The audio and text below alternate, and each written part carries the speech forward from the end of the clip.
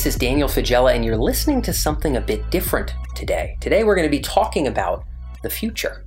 Emerge is known for near-term AI impact, but we are interested in the longer-term consequences, the longer-term implications of where AI is ultimately taking us.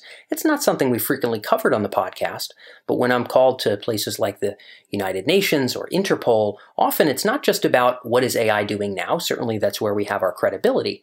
It's about where is it taking us? What's going to be new with the human experience? What are going to be the kinds of dynamics between man and machine? And what do we really want to ultimately work towards here? And these things are important. And because I don't come up with all of these ideas myself, anything that I've thought about in terms of the distant future has certainly been informed by some of the brightest minds thinking about artificial general intelligence, thinking about the governance of AI. I wanted to bring on some of these brightest minds onto the podcast and share with some of you who have an interest in the future. Now, there's hardly anyone with a bigger name in this space than Stuart Russell.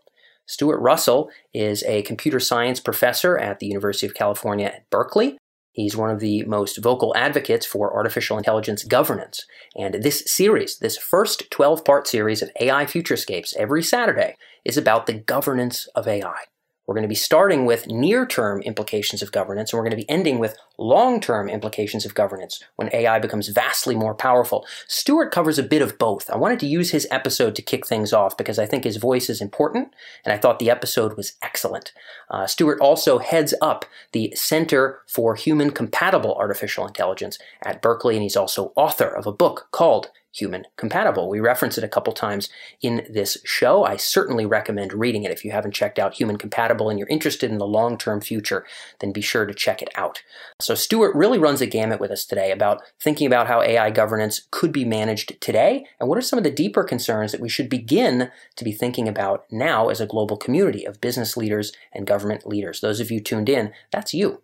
So again, if you're interested in the far future, be tuned in on Saturdays. Stuart is our first guest in this series. At the end of this episode, I'm going to be asking about your thoughts. I'm going to ask you to tell me what you think about this new series, what else you might want to see covered, and how you like this new sort of ingredient being thrown into our weekly mix. This will make it 3 episodes every week, so a lot more material for our listeners, but I want to know your thoughts. Without further ado, we're going to fly right in to Stuart Russell here on the AI in Business podcast in our series of AI Futurescapes for AI governance. This is episode 1 of 12. Let's roll right in.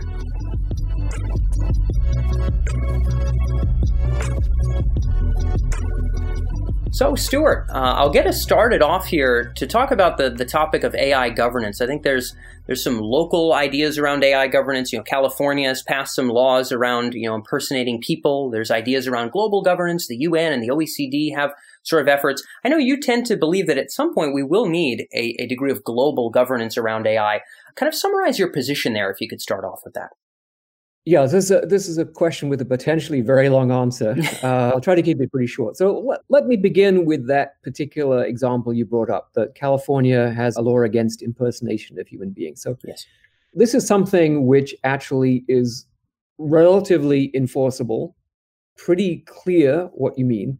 And I think you'd be very hard put to find any human being on Earth who thinks it's a really good idea for AI systems to impersonate human beings, right? So put another way, right, that we have a right to know, are we interacting with a machine or a human? Because humans, if I'm interacting with a human, I owe them a number of obligations of politeness, of sincerity, and so on. If it's a machine, I don't. And so I would like to know, and I'm not really imposing a huge cost on the purveyor of AI that it identify itself. And Google has already changed its policy on the use of Google Voice, that it ought to identify itself as a machine first. And so that's pretty interesting. And the California law is a step in the right direction, although it's rather circumscribed. But I would say this is something that we could easily imagine becoming a global standard. Basically a human right that everyone is entitled to and should be instantiated in law in every country in the world. If it's not instantiated in every country, of course, then you have the problem of cross-border impersonation. And this is already a big issue with cybercrime, that there are nations that sign up to the Budapest Convention saying that we will allow cross-border forensics and we'll cooperate in prosecuting cybercrime. And there are some nations, Well, Russia, for example, Yeah. that doesn't want to participate in that. For obvious reasons, yeah. They generate tons of money from it. So I think we need to have a global agreement on this, and I think it's quite feasible. And it's quite different from a lot of these very general, airy-fairy, well, we should make sure that we pay attention to ethical considerations when we design AI systems. Well, yes, that's not actionable. I can't put you in jail if you didn't quite pay enough attention to ethical considerations. So the kind of governance that is needed, it varies enormously from technology to technology. Think about nuclear power, whether it's weapons or energy. It's clear to everybody, every country in the world understands that it will be a bad idea, well, almost every country, it will be a bad idea for nuclear weapons and technology to fall into the hands of criminals or other sort of non-state, non-regulated entities. And so we have a pretty rigorous, globally fairly uniform set of agreements in the form of treaties and national legislations about how nuclear materials are to be stored, transported, security around nuclear plants, and of course treaties, controlling or banning nuclear weapons. Whereas you think about electricity, right? It's a totally different thing. We have international agreements, not global, but there are multi-nation standards on voltages, on plug design, on ground fault interruption, various sort of safety issues. So it's a totally different thing. You just start from looking at the nature of the technology and you figure out, and a lot of it came from private industry, actually, from underwriters' labs, which started out as a way of creating greater confidence and greater safety in this new technology of electricity so that it could become more widespread.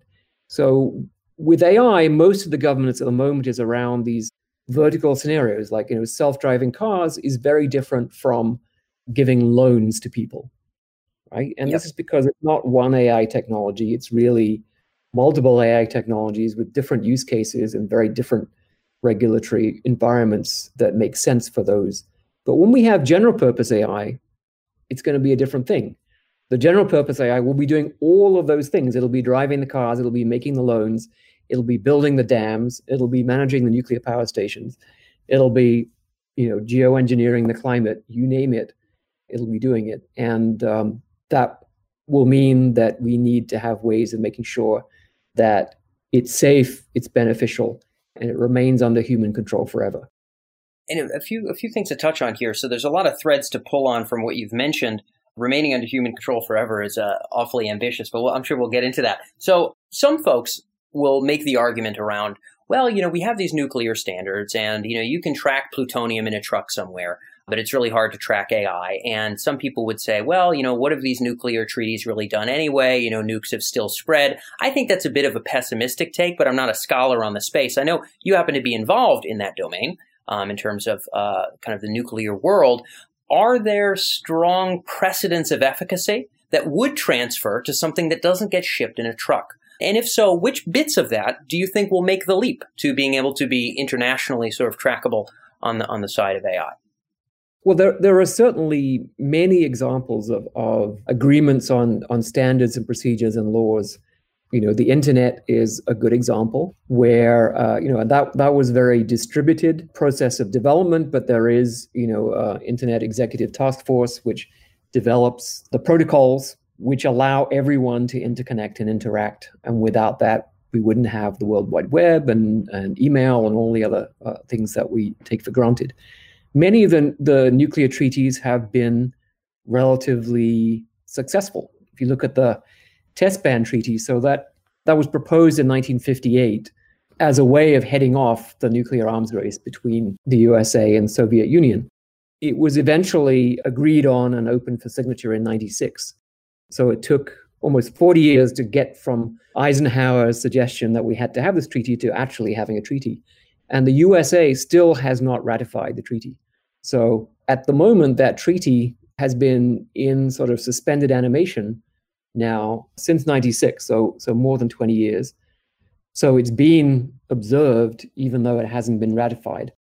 And part of that, when you look at that problem, like how do you prevent nuclear testing? Well, you need a fairly invasive monitoring system. We have a global monitoring system that has seismic stations all over the world, pretty much uniformly distributed on the globe, and sending data from those stations back to the United Nations in Vienna. And that was a massive international cooperative process. More than $1 billion was spent on that monitoring system in order to create confidence that you could detect violations of the treaty. And without that, nations wouldn't agree to participate in the treaty in the first place. So for AI, I think it's somewhere between nuclear weapons and electricity. Like electricity, it's sort of everywhere and distributed, and you're not going to be able to prevent its proliferation. You're not going to be able to sort of hoard the technology in silos and own it. But it's in everyone's interest that the AI systems remain controlled and safe. And when we have the design templates, so it's sort of like, think this is like electricity before we understand how to design plugs properly and so on, right? You couldn't say to everyone, well, you all have to use provably safe plugs, even though we don't know what they look like. Yeah. Right?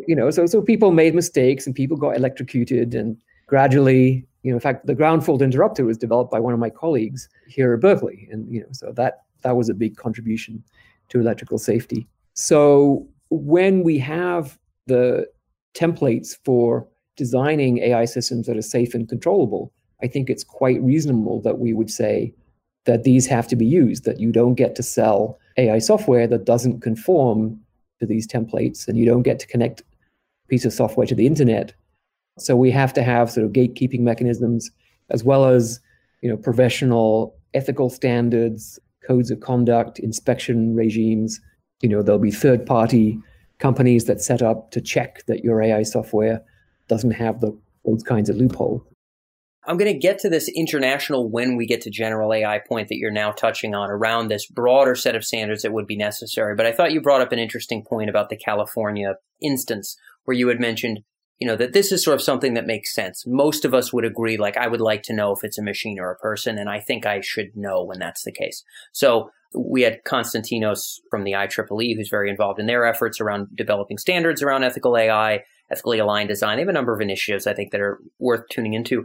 And, he talks about finding pockets where almost everyone could say, what, that does make sense. Using the data of children browsing on the internet, for example, to edit recommendation systems and marketing. Like, it just feels like that makes sense. And so do you believe that early progress will essentially be a number of different precedents whereby, to some degree internationally, we could come to a consensus that, yeah, okay, we can't be doing that across countries or anything. I mean, this is just something we should have as kind of a rule, a standard, et cetera. Do you think it's going to begin with a collection of those globally? I do, actually, yeah. Okay. I think that waiting until we have, the single global solution to all IT problems, I think is hopeless. And I think a lot of these statements of principles, I mean, they're nice for reminding people that they have moral obligations. They don't easily translate into legislation. They're mostly not enforceable. So these examples like impersonation, I think really what they do is they put a sort of a flag in the ground, and they say, humans have rights vis-a-vis machines. And I think that's a really important step. So the sooner we can do that. So, GDPR has some of these rights. So the human has a right, at least notionally, to an explanation when an algorithm is making a decision about that is legally significant, whether it's putting them in prison or refusing them a loan or refusing them admission to a university, that there's a right to explanation, to appeal, and ultimately that a human has to be responsible for the decision. I think this is extremely important because, there's two ways to think about technology at the very abstract level. And I like to think of this in sort of a pyramid, right? So when we were hunter-gatherers, right, we didn't have any technology, right? So you're sort of you're standing on the ground and your footprint as a human is as big as your feet, right? And you sort of got your hands, your feet, your teeth, and that's it, right? So what technology can do for a person is to make them more capable, right? So to enlarge their footprint. So you can think of technology as a kind of a pyramid, and you get to stand on top of this pyramid, and now you've got this bigger footprint, right? And that means that we, economically, we can be much more productive. We can have more control over bad things that happen to us, like tornadoes and whatever. And that's fine as long as you're on top of the pyramid. But what if, if you remember, the Indiana Jones movies, right? You're always inside the pyramid and the sand is coming down and you're buried in this pyramid, right? We don't want humans to be in that position, right? Where they're buried under the pyramid rather than standing on top of the pyramid. And this is your analogy of finding enough of these instances so that we can ensure that no one is just drenched by the impacts of these technologies, but that we find the places where, these new kinds of human rights and permutations of things where we can ensure that we're, I guess, to your analogy, on top. Yeah, we're on top, that we're not subservient to technology, and that we don't become, because the other problem of becoming just a sort of a cog in an overall technological machine is that then we're replaceable. Yeah. It's very important, I think, for sort of maintaining a level of human autonomy. And this was brought home to me. I don't know if you've seen the movie Elysium. I have not. So anyway, so Matt, it's a future, very dystopian future where, the Earth is this big sort of ecological disaster mess. Everyone is impoverished. The cities are all in rubble, and the rich have gone off planet. They live in these beautiful orbiting habitats, and they leave Earth to be managed by robots. And so all the humans are on Earth. So Matt Damon is one of these humans on the Earth, and he's he's not the kind to just knuckle under and do what he's told. So he's constantly getting in trouble. And at one point he gets in an argument with a robot policeman, who just sort of breaks his arm, and he's not even allowed to complain about that. And then he has to go see his parole officer. So his parole officer is this little robot plastic head, which is telling him off and saying, you're not being sufficiently deferential. I think I detect some sarcasm in your response, and so on and so forth, right? And it just brings home the way in which humans can become subservient to technology, that our status as individuals becomes, in some sense, lower than that of some technology which has control over us. And it's a metaphor, but I think it's a very powerful metaphor for what we should be on the lookout for, and we can make decisions that over the long run will significantly affect how things end up. You mentioned in the book, your publisher folks were kind enough to zing one along here, an analogy from a very old novel, I think from 1907 or something like that, about humans essentially losing their role and becoming irrelevant in a similar kind of, I don't know if I want to say subservience, but a loss of autonomy. And so for you, it sounds as though finding these instances that affirm that autonomy that people can agree to would potentially be a step one. Do you believe that these efforts around principles, the OECD has their principles, the DoD purportedly has a set of principles. There's a lot of exercises. You described your inbox pretty well in the book, as well as the grand consortium of everything ethics related to AI, et cetera, right? I remember getting into this world in 2012. You had Ben Goertzel's blog, you had Bostrom's blog, you had the IEET, and you had MIRI was called something else. And that was basically it. Now, of course, it's exploded and everybody and their mother has an academic institute, et cetera, et cetera. Do you believe that some of this work around principles, which does feel toothless in terms of its impact, will at least set the groundwork for kind of, if those principles are fleshed out and people think through them ardently and maybe think through use cases, that eventually those efforts can shuffle down to these individual instances where we could say, oh, well, does this represent that principle? Is this an instance where we could put a real flag in that principle? Are they useful for that kind of topology of where these instances might be, in your opinion? Yes, I think that's a reasonable, an optimistic viewpoint. I think some would say that there's just a lot of ethics washing going on, particularly for sure, some of the corporations who are espousing principles. And you can look at the EU, the GDPR, as you could, if you were cynical, you would say, well, these are just very high level principles, and the chance that anyone is ever going to get prosecuted for using an algorithm to decide whether you get a mortgage that's pretty lame. And when I complain about the decision, nothing happens. There isn't even a human being I can talk to when something's wrong with my credit card. You send email and you get some stupid reply from an algorithm that doesn't even understand what you said. So I think there is certainly a gap between the lofty aspirations and the facts on the ground. But these things do have a tendency to turn into concrete policy. When litigation occurs, and courts have to decide. What does this article of GDPR really mean? And was it correctly instantiated in national law, and does it apply in this case? And I think if we see cases where the wrong thing happens, right, because the principles were too vague or they weren't properly instantiated in law, maybe we'll fix those. But it's taking time. As far as I know, there have been very few cases brought under GDPR so far. I've also heard that might be a useful precedent. I think time will tell, to your point right there. Before getting into the global side, which I'll pivot back into, but around these individual instances that, quote unquote, we could all agree to, I like the example of we should know if this is a human or a machine, maybe the use of children's data for marketing. You talked about humans being on top of the pyramid as opposed to the Indiana Jones analogy is great. I think that gives some emotion to the analogy there. Even in that regard, it would seem as though there would be reasons for something other than international agreement around even things that simple. Your analogy of humans being on top of the pyramid, I think some people would argue, and I am not, by the way, is a very Western notion.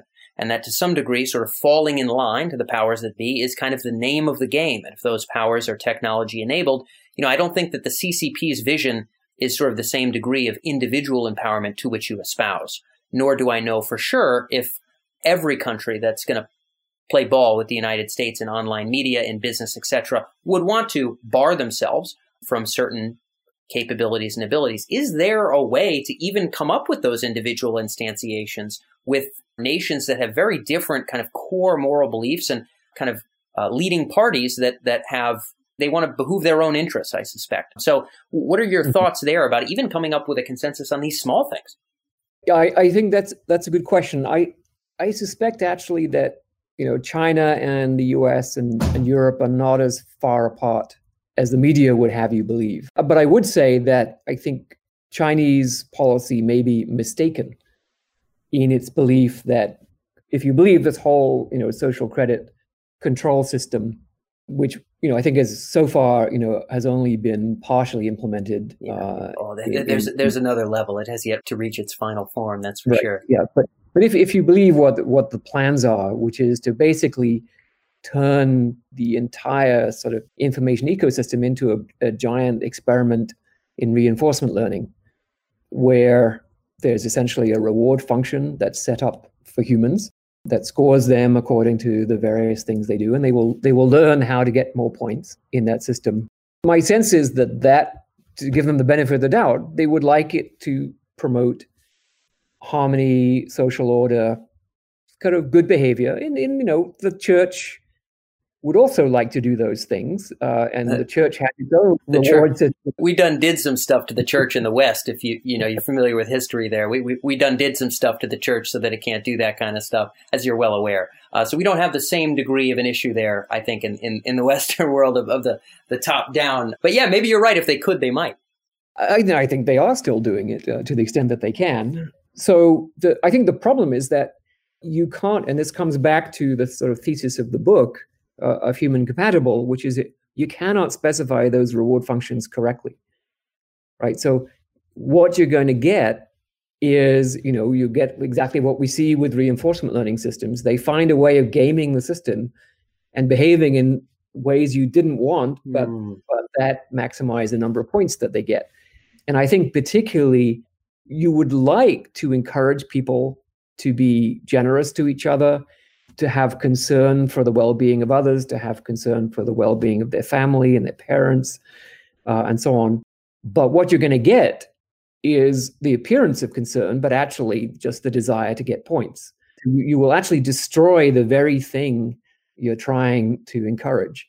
And, and I think you could see the same thing in the medieval church, right? They wanted to encourage people to behave well, but in fact, the system corrupted things in both directions, right? Yeah, you could be bad as long as you paid money to the church for forgiveness. Yeah. And then the church became basically an extortion racket. Yeah. So it sort of really destroyed things in both directions. And maybe the same thing will happen in China too. That system will fail in both directions. Maybe they too will have their Luther, and I'm sure many of the Chinese people would long for it. I'm not sure how much of the CCP at the higher levels would long for it, though. That is as I'm sure the church at the time would not wanted to have put an end to their balls and their gilded cups, et cetera, whatever they were doing back in the day. So to lean into the global side of things, when it comes to the degree of urgency here, to your point, I think when we get to general intelligence, I am of the belief for sure that we need some degree of human solidarity. I think that the differences of political beliefs are relatively paltry compared to all of our survival. I think that anybody you meet around the world, if you meet face to face, if you're both people, I think most people have a great ability to get along. And I think that Zoom meetings like this, which I do around the world, I know you travel around the world and speak, I think prove. But again, there are these forces that would potentially create tension because, you had mentioned, okay, well, we'll audit your AI product so that if people are browsing on this Chinese e-commerce site and they're in Germany, they're not being abused. And the same vice versa, that Chinese users are on some German website that, their data isn't being used in some way that's breaking the law. It seems as though the bigger concerns are around broader economic, military, technological power, and then it won't be sort of friendly company consumer-facing X, but more sort of, you talk about a Dr. Evil in his basement or something in the book, which is a funny, playful way of saying it. But in all seriousness, military complexes around the world, despite those game theory tensions of sort of winner takes all that might occur should someone be able to birth the deity here, what does near-term convening look like? You begin to touch on this towards the latter portion of the book itself. But, if you were to see it go well, in your dreams, when you say, man, at some point when we start approaching general AI, I really hope that it can be done this way. What does that look like to you? So my feeling is that I completely agree that there's no, I don't have sort of starry-eyed optimism that, we're all going to sort of sit down. You're not known for starry-eyed optimism, Stuart. That's not your repute. Yeah. Right. So have a big vegan barbecue with all the world leaders and sing. All right. The real politic is out there, and it's probably worse now than it was 10 years ago.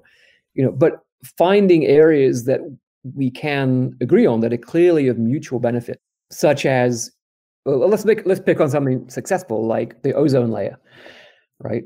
To a large extent, the scientists said, okay, you keep pumping out CFCs, you're going to destroy the ozone layer, and then pretty much everyone on Earth is going to suffer. We'll be wearing number 120 sunscreen every day. Every day, and those big old lady glasses and floppy hats, and just it's going to make life untenable. And action was taken fairly quickly.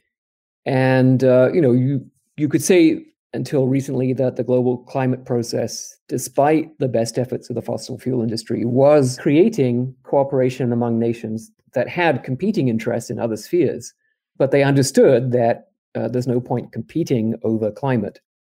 So I wish it was the case that all tragedies of the commons could be solved this way, right? So all of these systems basically come down to tragedy of the commons, that there's a local incentive to defect from cooperative behavior to gain more value. So my sense is actually that assuming that we solve the control problem and we have general purpose AI as an available technology to everybody, that kind of eliminates this incentive to defect from cooperative behavior, because then, right, what's to be gained, right? It will be kind of like saying, hey, I've got more copies of the digital newspaper than you do. I mean, that's kind of a silly thing to be arguing about and fighting about and setting yourself up in competition over, because you can always just make more. And I say, well, fine, we already have more copies of the newspaper than we need, and we don't care how many you have. It's fine. So, and general purpose AI can be a general wealth provider, right? Not just newspapers, but everything. And so it eliminates the need to be in competition with each other, just like, the capability of digital copying eliminates the need to compete over who has the newspaper. So I think if people understand this, then they will see that this current arms race, where Putin says whoever leads in AI will rule the world. I mean, that is a possible outcome, that one side could develop it first and then use that capability to very rapidly outcompete and in a virtual sense outfight. They wouldn't need to actually fight a war. They would just demonstrate that they have overwhelming military capability resulting from this technology.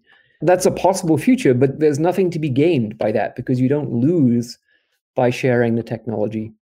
There's a couple of caveats. So again, not too starry-eyed. The caveats have to do with, where would the finite resource bounds be hit, right? So yes, you've got sort of general purpose wealth creating technology that, when you need a hospital for your village, you just call up. Just like now, if I need to be in Australia, I get my phone out and I go tap, tap, tap, and I'm in Australia the next day for practically no money. You need a hospital for your village, you go tap, tap, tap. A bunch of robots and robot trucks and robot workers show up and drones fly in with materials and a week later you have a hospital in your village. So the costs are eliminated from goods and services at all levels. The conflict still remains over things that you can't make more of, which I think is mainly land. So if I was in the business of managing international relations, I would say, let's think about how we're going to manage the finite land resource of the Earth in a future where everyone has access to this wealth-creating technology, right? If I calculated, if you look at take Greenwich, Connecticut, which is completely urbanized in the sense that every piece of land basically has a house and a garden on it. Rather expensive house and garden, I'll add. Expensive houses and expensive gardens. But now in a future where everyone is effectively, as wealthy as the residents of Greenwich, Connecticut, well, they all want a nice house and a nice garden. If you made everyone in China a nice house and a nice garden, you would cover the entire surface of the Earth. Right? That's tough. That's really tough. Yeah. There'd be no room for anyone else. So really, that's to me the place where we've got to figure out how to deal with the inevitable conflicts that are going to arise over land. But you do believe, I guess I'm going to try to nutshell part of what you've said here before I get into our very quick and final question. It sounds as though while there are some issues where there may still be contention, and I do believe that some people's end goal, Stuart, I read enough biography of people I both like and don't like to think that some people actually are not looking for happiness, but as Lincoln mentioned in his Lyceum address, burn for distinction and will do so at whatever cost. And I fear that for those folks, infinite leisure to which you articulate is not sufficient. But that aside, what you mention is that to some degree, if the promise of solidarity, of agreed to standards and control models for AI would ensure some degree of that great shared wealth for the species, you believe that maybe that will be a countervailing tension that will be a bit of an encourager to collaboration, to kind of getting along to some degree, that shared promise, should we be able to have it, to you will kind of hold tension on the side of solidarity. I think so. Yeah. I mean, an analogy might be, if you go back to the 50s, 60s, 70s, right, where, oil was a precious resource, and without access to oil, you couldn't really have economic development, and lots of wars were fought over oil. We had the Arab oil embargo, which, would cause economic havoc, et cetera, right? And so control of the Middle East has been, in the post-war period, and even a little bit in the pre-war period, but in the post-World War II period, control over oil resources was probably the major geopolitical goal, leaving aside the nuclear arms race. But in the other spheres, it was that. But suppose that we had discovered, Europa, a quantity of oil that made the Middle East look like a drop in the bucket, right? That if we could simply get to Europa, there would be more oil, and everyone would have their own Middle East. Then would it make sense for one country to say, well, we're going to get there first, and we're going to hog all of that oil, right? Which is 1 million times more than we could ever consume in our country, and make sure that no one else ever gets any of it. I don't see that it's in the interest of that nation to do that, right? Because they're not using 99.9999% of it, and by trying to hog it, they set themselves up for conflict with everybody else, right? So I think that the discovery of that resource would tend to reduce the conflict over oil on Earth as it is, and instead you would imagine that there will be cooperative effort to go get the oil from Europa instead. So if you think of AI as being a resource like that lies there in the future, when it's obtainable, it presumably then eliminates the need to compete over sources of wealth. Then it ought to reduce the level of conflict over sources of wealth in the present. So that's a very abstract and view, but it feels right to me. The AI world is incredibly cooperative. It is at present. Yes, that's good. Yeah, I mean, much more so than biology, for example. Biology, people hoard their data. They send spies to each other's labs. They're very, very competitive. Partly because of the Nobel Prize. I think that Nobel Prize. Goodness gracious! Well, again, Stuart, do people seek happiness? Do they seek aggregate well-being, or do they burn for distinction? My good man. That's an issue, and we will. People worry. Well, what are we going to do in the future? We'll find ways of competing with each other. Everyone wants to be in the top 1%. There'll always be a top 1%, no matter how many of us there are and how well off we are. That's the human condition. The tribe of the eagle, Lincoln calls them in the essay. Regardless, I like the Europa example. I think that I consider it tantamount optimism, but also could be a force in the direction of cooperation. I so terribly want to go into this idea of human bliss and sort of a shared physical world as opposed to all the different upload and kind of transhuman possible scenarios, hundreds of years out. But we don't have the time for it. We're going to have to just touch on a final question. Stuart, you are well read in the tech world, not just the AI ethics space. You're out in Berkeley, in the Bay Area, kind of like Yoshua Bengio, who's also been on the show. People who work at the big tech firms are aware of you. Maybe, certainly the Facebooks and the IBMs, but I would imagine even the Citibanks and the HSBCs and some of the other kinds of listeners that we have in traditional enterprises. When you think about this, as we muddle towards governance, we muddle through principles, we find individual instances, we move towards hopefully a shared human solidarity. Where's the role for the private sector? They're told, be ethical with your AI, et cetera, et cetera. And of course, maybe they can't steer the ship here. But when you think about something practical in terms of, doing good, playing a part, from your perspective, where does the private sector belong? I think one of the things the private sector can do is, besides obviously just, solving technological problems, which they seem to do a great job of, is creating and promulgating standards. Take something as simple as the App Store. In order for that to work, right, you have to trust that when you get something from the App Store, it's not going to seize up your iPhone or steal data from the other apps. And so Apple implements a whole bunch of checks. So that becomes a de facto safety standard. And it's entirely coming from the private sector. The government didn't tell them to do that. It just wouldn't work if they didn't do that. And I think there are opportunities. There are systems out there that are sort of in the process of failing in nasty ways. And one of them is the media, right? Yeah. We're getting to a level of misinformation that I think one observer called it the infopocalypse, where the whole system is just sort of shaking itself to pieces and becoming dysfunctional because people haven't figured out, what is the standard, what is the gatekeeping, what is the mechanism, whether it's flagging or filtering or whatever it might be. And I think there are systemic solutions, but they take time to emerge. And you have to look at other areas where you see this kind of problem. So, for example, in insurance, you see this problem because you would like to give people a reduced premium if they implement safety consideration A, B, and C. But of course, they're going to lie about it. They're going to say, yes, of course I have an extinguisher in my kitchen. And of course I never drive above the speed limit. And of course I don't smoke in bed.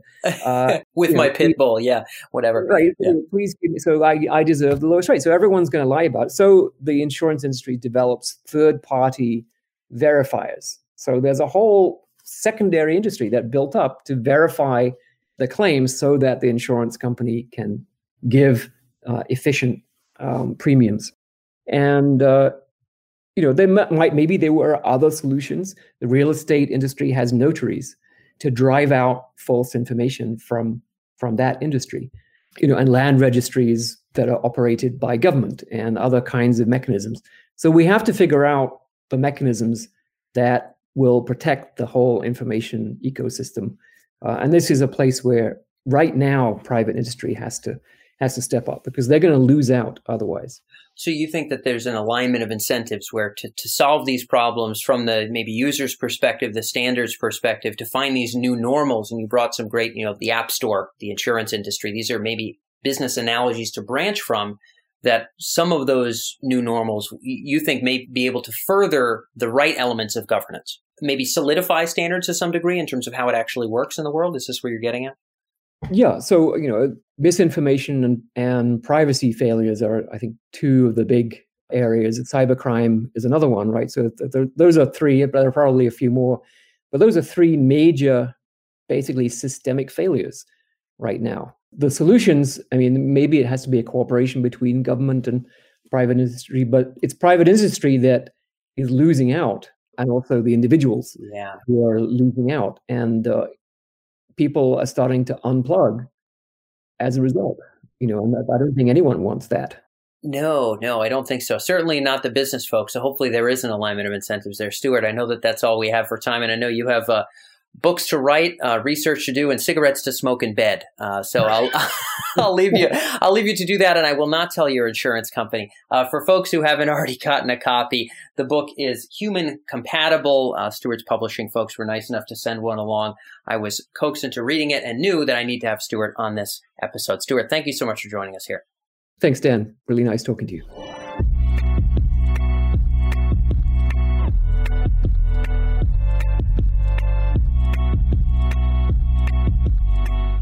First episode down. That's episode 1 of 12 of this series called AI Futurescapes. And this first Futurescapes series is going to be focused on AI governance. I hope you enjoyed some of Stuart's thoughts. I was grateful to be able to have him on the program and have him join the conversation, really kick off this conversation. Our future interviews are going to start with near-term AI governance concerns, and we're going to work all the way up to long-term concerns. We're going to be speaking in the near term with experts from the OECD, experts from the IEEE and other organizations, and then as we stretch out to the longer term, we'll have thought leaders like Ben Goertzel and other folks who are going to be joining us later on to talk about where AI is ultimately taking us. It should be a fun journey, and I absolutely love your thoughts. Some folks, I think, are really going to like the future aspect of things, kind of drawing the near-term realities of where AI is and to where it's taking us. I think we certainly have audience members who are fascinated by that. We have others who might want to see other topics covered. What are your thoughts on this series? Is there anything you'd like to change about the format?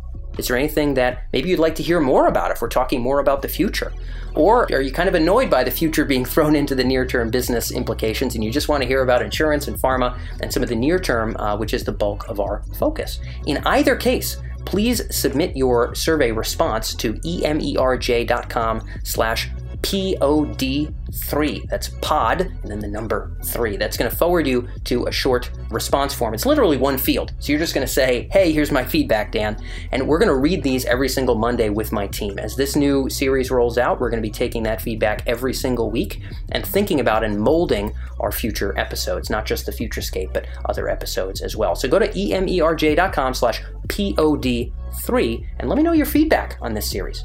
I really think the future episodes are going to be a lot of fun. Our next episode is with is, again, focusing on the governance of AI, is more focused on the near term, and it's with Karine Persett of the OECD. She works on and is part of the team of the OECD Policy Observatory, and she's going to bring her perspective to bear about how to get started with AI governance at an international level. OECD has a really an unprecedented position of doing this with their initial OECD AI principles, and she really sheds light on how that might have ramifications moving forward into the future as AI becomes more powerful.